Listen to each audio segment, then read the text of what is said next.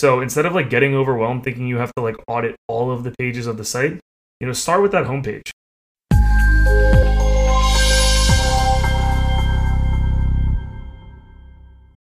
This episode is brought to you by Shopify. Forget the frustration of picking commerce platforms when you switch your business to Shopify, the global commerce platform that supercharges your selling wherever you sell. With Shopify, you'll harness the same intuitive features, trusted apps, and powerful analytics used by the world's leading brands. Sign up today for your $1 per month trial period at shopify.com/tech, all lowercase. That's shopify.com/tech. All right, back at it again. Design Huddle. We just hit 100 subs on YouTube. If you haven't done so, do us a favor. Jump on over to YouTube. Smash that subscribe button. Upvote our videos. It really helps us. We're a small, very fast-growing UX podcast, and all of your help is greatly appreciated. But we have a packed episode today, so let's focus on that. And we are going to be talking about design reviews, which covers a lot of things. But both Mustafa and I, during our careers, we've spent time auditing, reviewing websites. So we're going to peel back the curtain and talk about what our process looks like, find similarities, and also maybe share some other things that he does that I do differently that we can be more effective in the future. And there's a lot of, just to kind of set the context here, there's a lot of different ways to think about this. For me, a lot of times it would be like, I'm a UX consultant. I go into a company. They're looking for ways to further optimize their site. So what I'm doing is identifying pain points, opportunities to make the experience more seamless, and then prioritizing which features the design and engineering team should focus on. So I tend to find the biggest things, the biggest impacts on the experience first, and then the smaller things, that's stuff that they may be able to do down the line. So we'll kind of talk a little bit too about prioritizing, which features or which, areas of the site to kind of focus your attention on to start, because it can be overwhelming to look at an entire web experience with hundreds of pages, if not thousands, if it's like an e-com site, for example. So with that, Mustafa, how's the weather in London? The weather's amazing here. It's been raining non-stop for the last couple of weeks. But this weekend, which is a public holiday weekend, so it means a few more days, or like an extra day. So it's been like amazingly sunny. But yeah, no, I mean, it's great. Which, compared to what we used to. So, but I was like, UX reviews. So a few years ago, I was working in a company called Digital Science, and Digital Science used to, they're owned by, there was like a startup, but it had startup culture, but it was owned by Nature magazine, or like the publishers, Macmillan Publishing. They publish Harry Potter, just for a point of reference. That's awesome. And so they set up, also the science is a big thing for them, Nature magazine, which is a science journal. And so we were set up as a digital company to start creating software for scientists. And so they would make their own software and also acquire software. And one of the things was they'd get us to do UX reviews, and that's quite a hard thing. So we call them UX reviews or design reviews. But obviously, without you, like, there's like, in my mind, there's two types of reviews. There's a proper like user research where you're actually looking at data to see like where people are falling off, like the more analytical stuff. And then there's what I think Jacob Nielsen describes as like a more heuristic way of doing a design review, where you're looking at the overall app or website and looking for key things. And so there's an article where he wrote 10 usability heuristics for user design reviews. And so we follow that quite religiously as a way, because some of these apps will be like for like things which we're completely unfamiliar with, like it's like software that scientists will use in a laboratory, or software that's like when they're doing their studies, and it's not something which you're necessarily familiar with, or what the key things those types of users are, but you know what is good usability, generally speaking. So like if you're trying to use the app and it's asking you to sign up right off the bat where you don't understand what the value proposition is, that's clearly a problem. Or maybe not. I mean, sometimes there's like Robinhood is the finance app, and they have a huge sign up process simply because there's certain legal requirements. So that's the thing with these kind of rules for design reviews, is you have to be kind of loose. They're more like guides, not rules. And then I started doing stuff on the Play Store as well. And then there's like, when I was at big events like Chrome Dev Summit, we started doing design reviews, which was much more informal, where we sit down and you start pulling out things. But we came up with like 12 points of like what we would look for. Because this one thing which I've noticed is, when a designer's doing a design review, they often focus on the thing which is their specialism.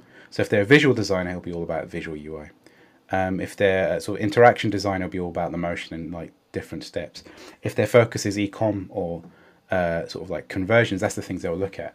But all those designers will be familiar with all the other disciplines, but because of the baggage that they carry with their career, they focus on those things. So having 12 points as a guide, or in Jacob's one, 10 points, I think is really, really handy, because it just allows you to remind yourself, okay, I need to check these things. So like stuff we would look at is onboarding, sign up flows, navigation and call to actions, the visual design, branding, accessibility, all these like key things which you could go through like a checklist.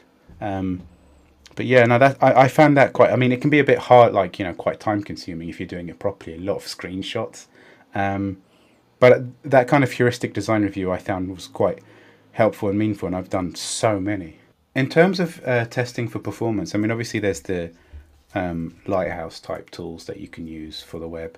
I'm not sure if there is an equivalent on native, because the web, everything's about runtime speed, like technical speed and performance.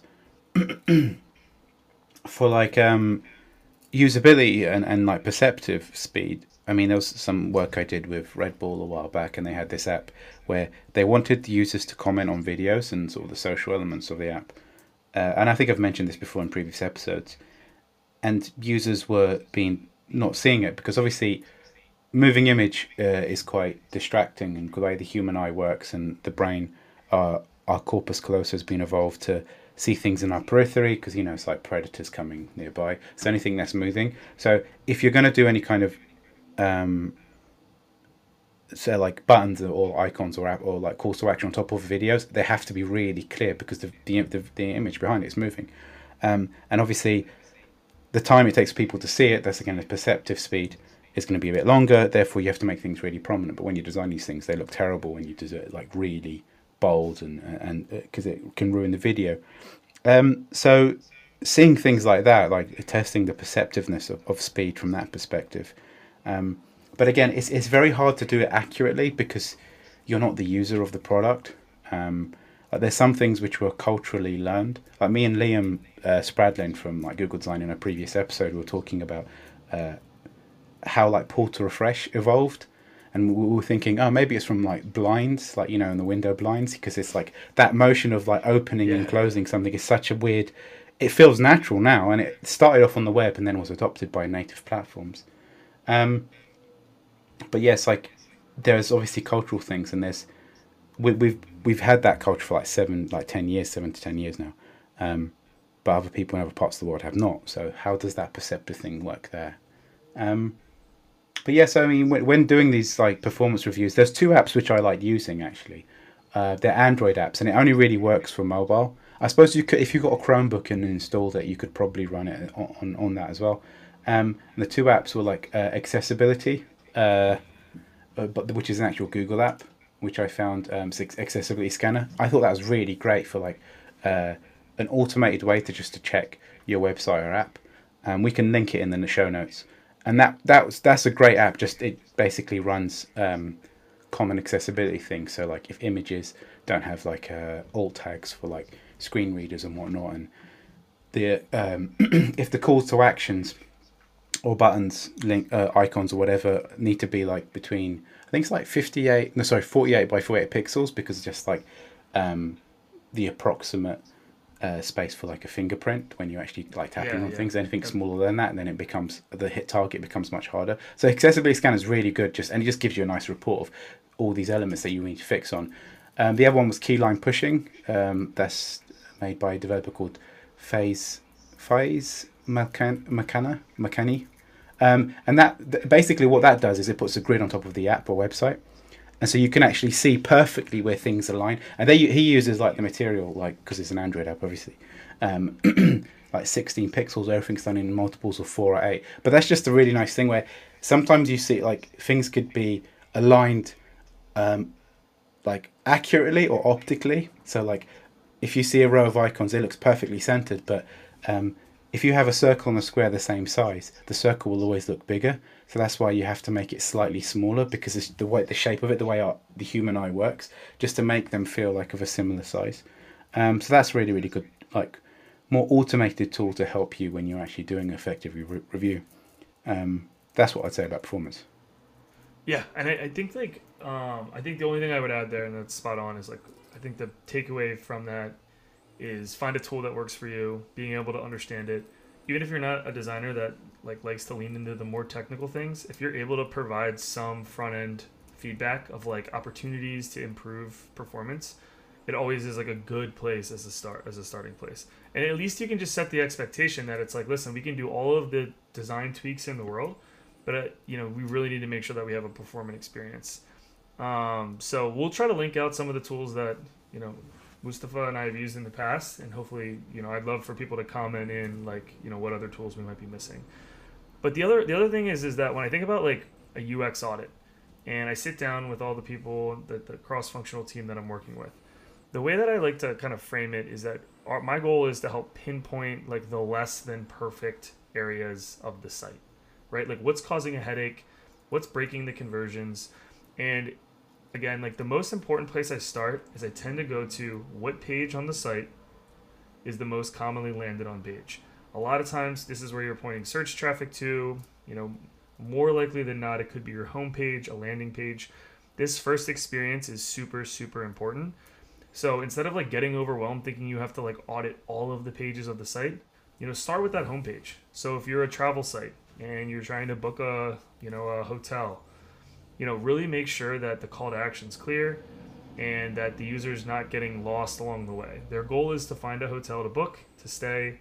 So keeping a call to action front and center, a clear value prop, and making sure that everything is above the fold. That's something that we've talked about in the past, but that's making sure that you prioritize the user's goal first.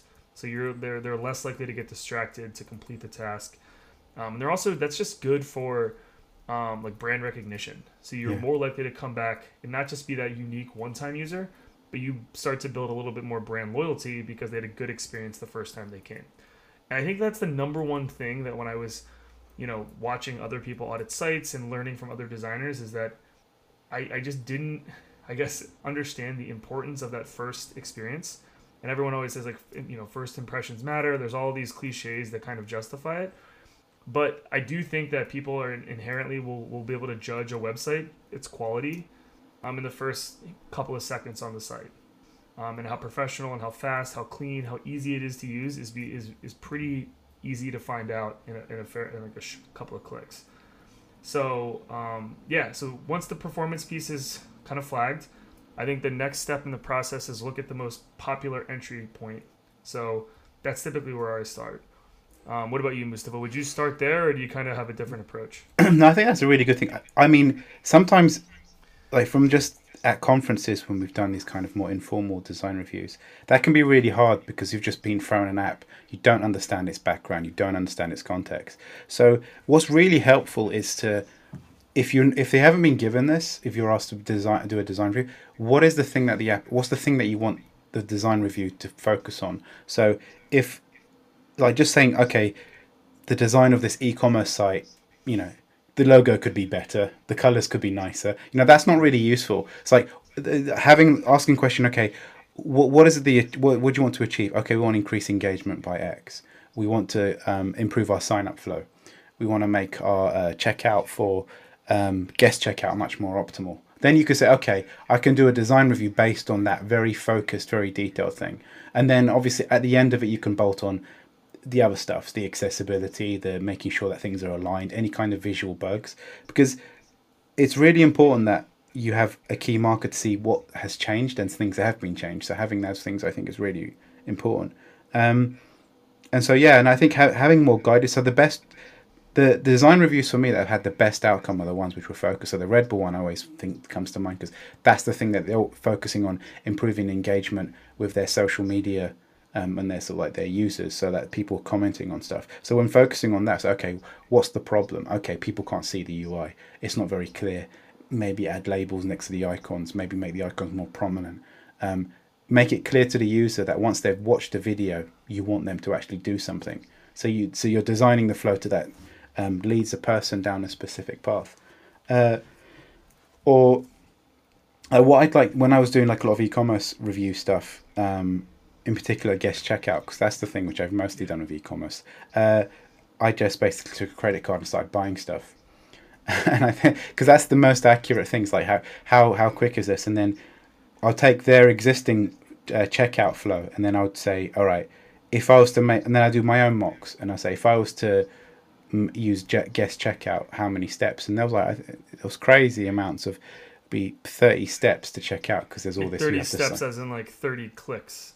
Yeah, pretty 30 clicks. Yeah, 30 clicks. Just to get to like a thank you, your order's on its way, versus guest checkout. There's a buy now button on a thing. It takes you to just where you can put in your delivery address, credit card details, and then the ones which are really good were the checkouts that say, oh, you don't have an account, would you like us to automatically set you up one? Because they set up a ghost account just to manage the entire order, but to convert that into a proper account so that you can actually go back, and that's great, because if the whole checkout experience is really delightful, simple and clean, people are like, do you know what, I'm going to carry on buying stuff from here because that was really easy.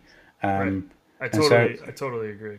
And so one of the other things, again, is like in design reviews, we often look for the bad stuff. It's also nice, like if you're the designer on the team, but you're new to a product, and you thought, let me just do like, a fresh eye design review, it's also worth adding things which are done really well, because it can be kind of demoralizing if you've got like a 20 slide deck of these are the things that you're doing which are terrible. And as people think, but you want to give some sort of uplift. Actually, these are things which you're doing really well. Maybe we should do more of this stuff, because obviously we've, I think that's a really good point. If you're doing this, I think that's different, right?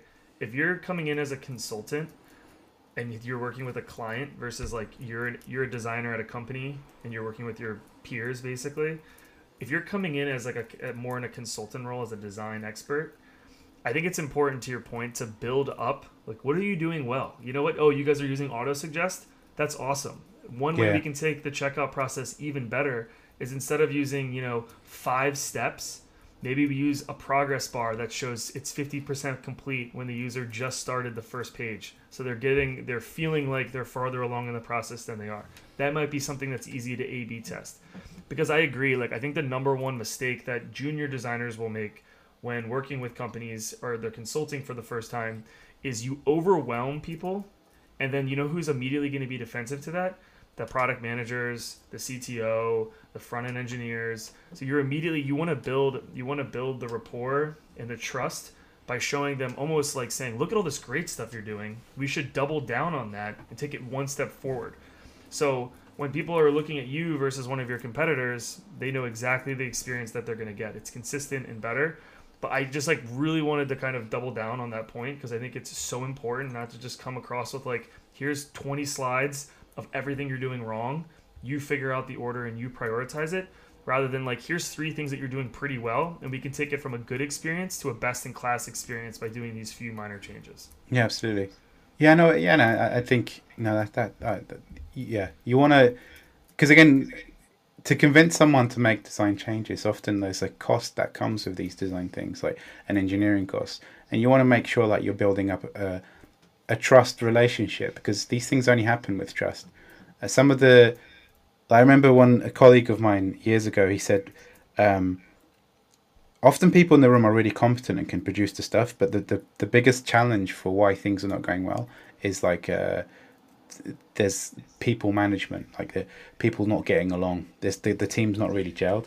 So like doing something that can at least uplift can actually help convince people to do the changes that you want to do. So I think it's just, even from a human point of view, just point out the good things. And also it allows you to see, like, sometimes there's design decisions that have to be made because there's certain technical constraints, and being like cognizant of that, rather than saying, well, you lot are all terrible and you can't, how dare you do something like this.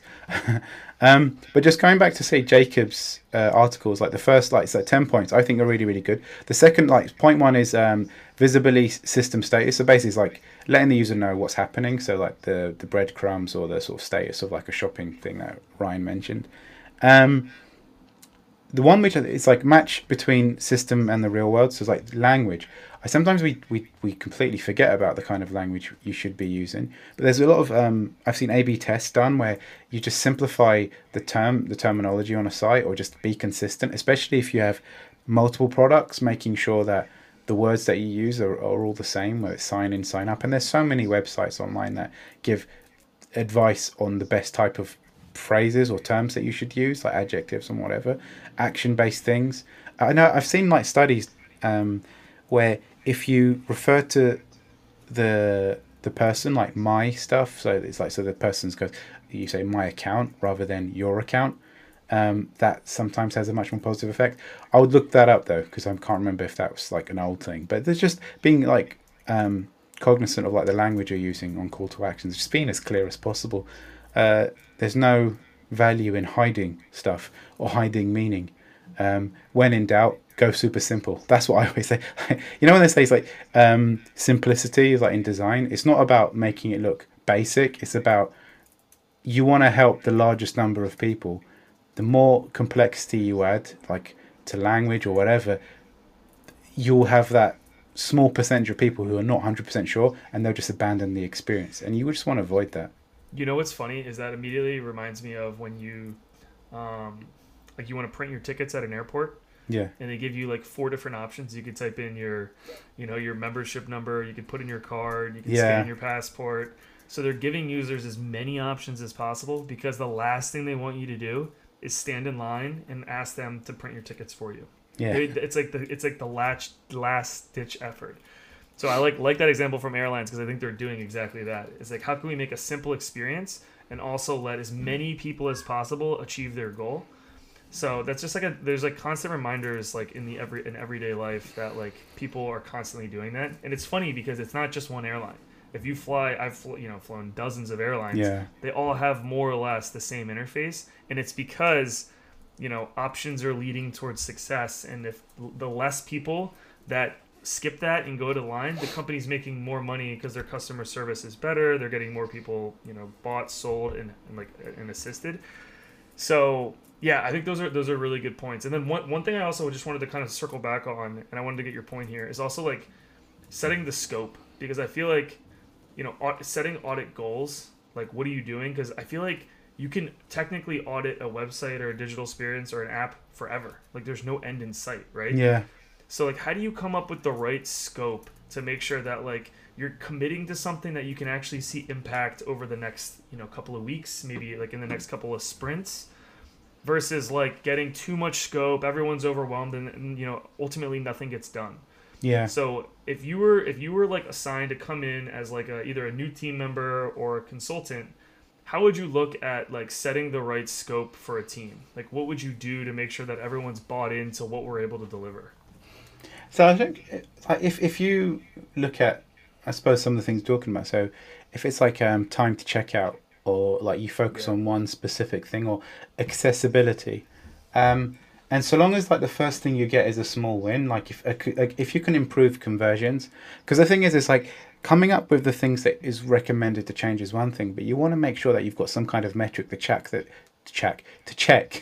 that the thing that you've suggested has actually improved the site. And if it hasn't, there's been a regression that you can at least maybe roll back. So you want to build confidence in, as the designer in the room. You want to make sure, and working with the engineers, okay, look, we're going to focus on just improving guest checkout, or we're going to focus on the service design for like buying the airline ticket, or at least getting the person through handing in their luggage and getting their airline ticket. Focus on that one thing, and then also say, okay, what's a good metric? Do we have current numbers, and can we compare against to see if we've improved upon that? I think, like with everything, small bite-sized makes much more sense if you just base it on like focusing in on one thing. Because the problem is, if you look at the entire pile, it's like grains of sand. If you look at the huge desert, that's like so overwhelming. But if you focus on each grain of sand individually, then A, you have this sensation of accomplishment that we've actually achieved something, and B, it's just much more focused. And that's the thing. I think the theme of my career in the last few years is, when you look at, say, the design leaders who achieve so much, they all say the same thing: just focus. Like, I think Jonathan Ive was like, maybe I've mentioned this, where him and Steve Jobs were talking. Steve Jobs used to, the bar to see if they were focused, Steve Jobs will say, how many things did you say no to today? And no, not just no to just, you should add an extra button. No, it's like things that you really want to do but can't because you're focused on this thing. And then that would be a good indication that you are really focused on this problem and you really believe in it. So I think, like as you mentioned, like just focusing on key things rather than overwhelming the team, because then it just becomes this laundry list that you never get around to. Right. And also it's like it's targeted. It's probably you can do both. You might, as a design individually, do the whole thing, but you only drip feed the team bits, like each section. So you do something on accessibility, something on performance, something on the checkout conversion, something on user sign up, onboarding, but you don't do everything all in. You don't show everything all in one go. So this is like a continual thing, which I think that's actually another interesting point. A design review is not just a one-off document that just dies once everything is done. You should be continually revising stuff. So maybe once a quarter, focus on something that could be improved, like just to decrease the churn. Like they call it technical debt, but there's also UX debt. If you don't face these things, they just, as you start developing more and more features, it just accrues, and you want to kind of avoid that as much as possible.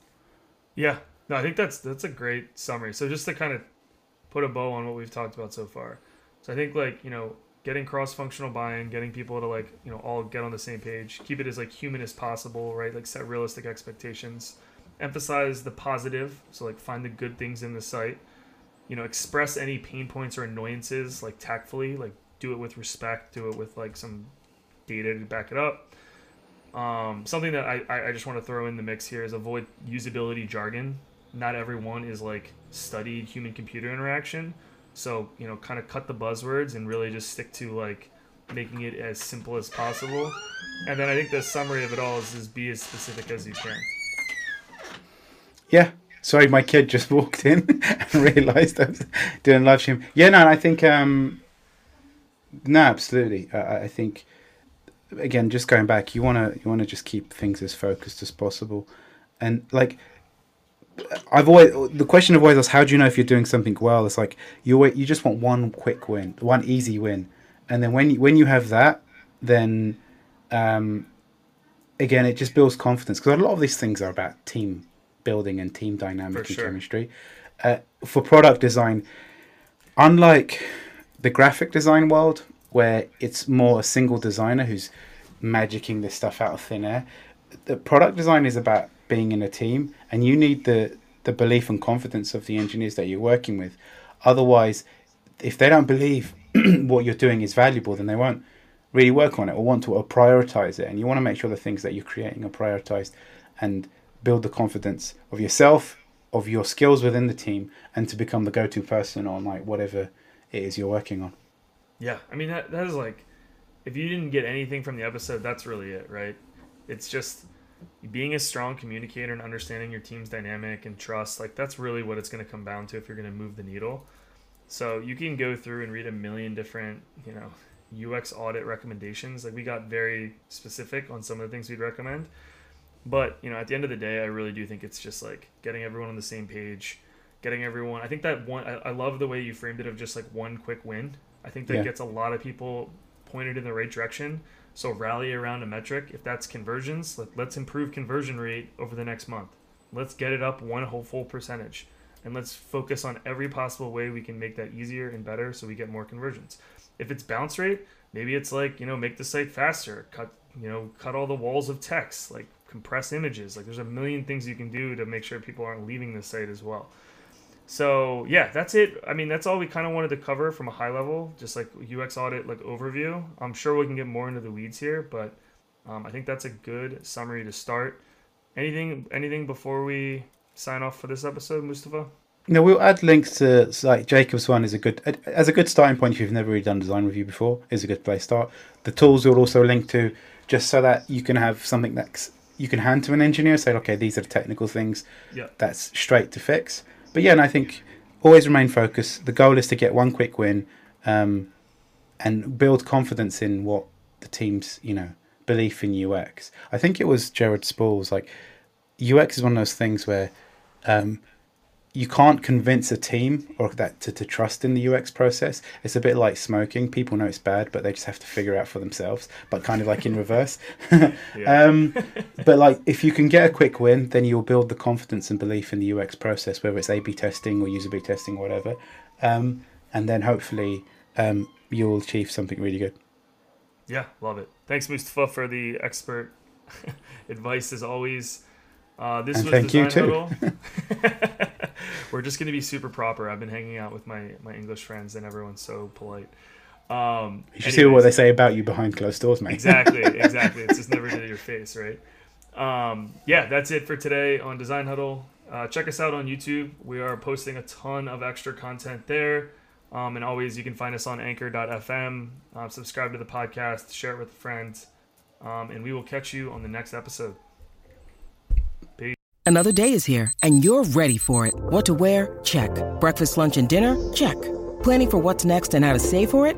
That's where Bank of America can help. For your financial to-dos, Bank of America has experts ready to help get you closer to your goals. Get started at one of our local financial centers or 24/7 in our mobile banking app. Find a location near you at bankofamerica.com/talktous. What would you like the power to do? Mobile banking requires downloading the app and is only available for select devices. Message and data rates may apply. Bank of America NA, member FDIC. Thank you for listening to today's episode of Design Huddle. The opinions expressed are solely our own and do not express the views or opinions of our employer.